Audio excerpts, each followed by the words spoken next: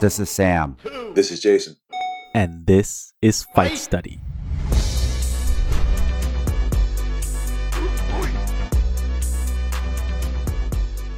Jay is a comrade who started martial arts for fitness reasons, but what she found was a better relationship with her body.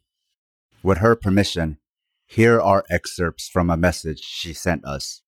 Quote, "Part of the martial arts experience, especially for me as a woman, is how it changes your body image. Women often carry a sense that they are objects, that their bodies are sources of power only insofar as they can attract a man or generate attention.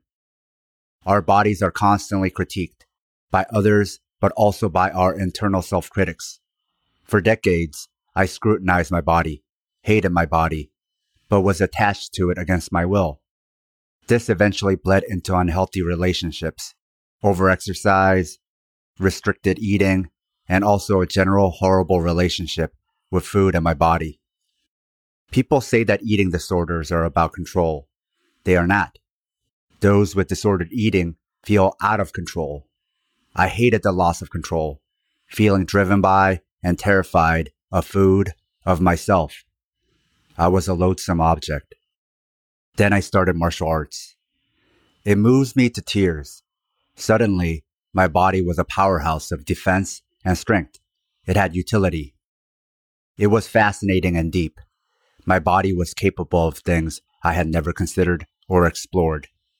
These experiences started the first month. I was strong. The gender-neutralizing nature of the uniform emphasized the experience. In my uniform, my body was for fighting, for power, for using, for moving. I was, and still am, constantly shocked at what I'm capable of and how effective it is. I am small, only 5'3", and I was not used to feeling power ripple through me. My body was not just an object to attract men. It was not just a repository for pain. My body was a fucking powerhouse. My disordered eating disappeared. I no longer needed to punish myself with food, and I felt in control of my body and its destiny. Rather than the world happening to my body and self-worth, I reclaimed myself back from the world, and I learned what I could tolerate and celebrate. It's not just learning that I am capable of doing things. I can push through that panic. I can handle the fear that comes from facing opponents. When I learned how strong I am, I fell in love with my body, and I am full of pride now. Not to show it off, but to use it for me, because it is fascinating and fun. What a simple and beautiful experience, almost childlike. I now attempt to serve my body well. Our relationship is healthy and warm now. Food no longer scares me. I'm not ashamed of my body. Hard to articulate is the gender identity shift. It feels deep inside me.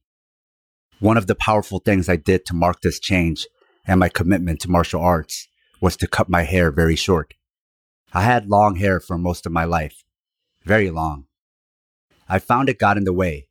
Long hair also symbolizes and expresses a very feminine gender identity. I feel less feminine than I used to. I wanted to let go of a part of myself that felt objectified by me, that brought out vanity, that symbolized surrender to a culture dangerous to women. I cut my hair very intentionally on the anniversary of my divorce.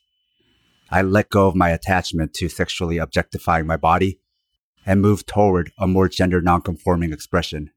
Without meaning to, I started wearing less makeup, wearing simpler clothes, and simply not even thinking about how I perform gender. What I learned is that those are not the things that express my self-worth. The power my body holds, the latent power and utility, is what is beautiful to me. Every time I look in the mirror, I am reminded of my commitment to this art and to my warm and loving relationship with my body. My body is reclaimed by me, on my own terms. And this is all thanks to martial arts." End quote.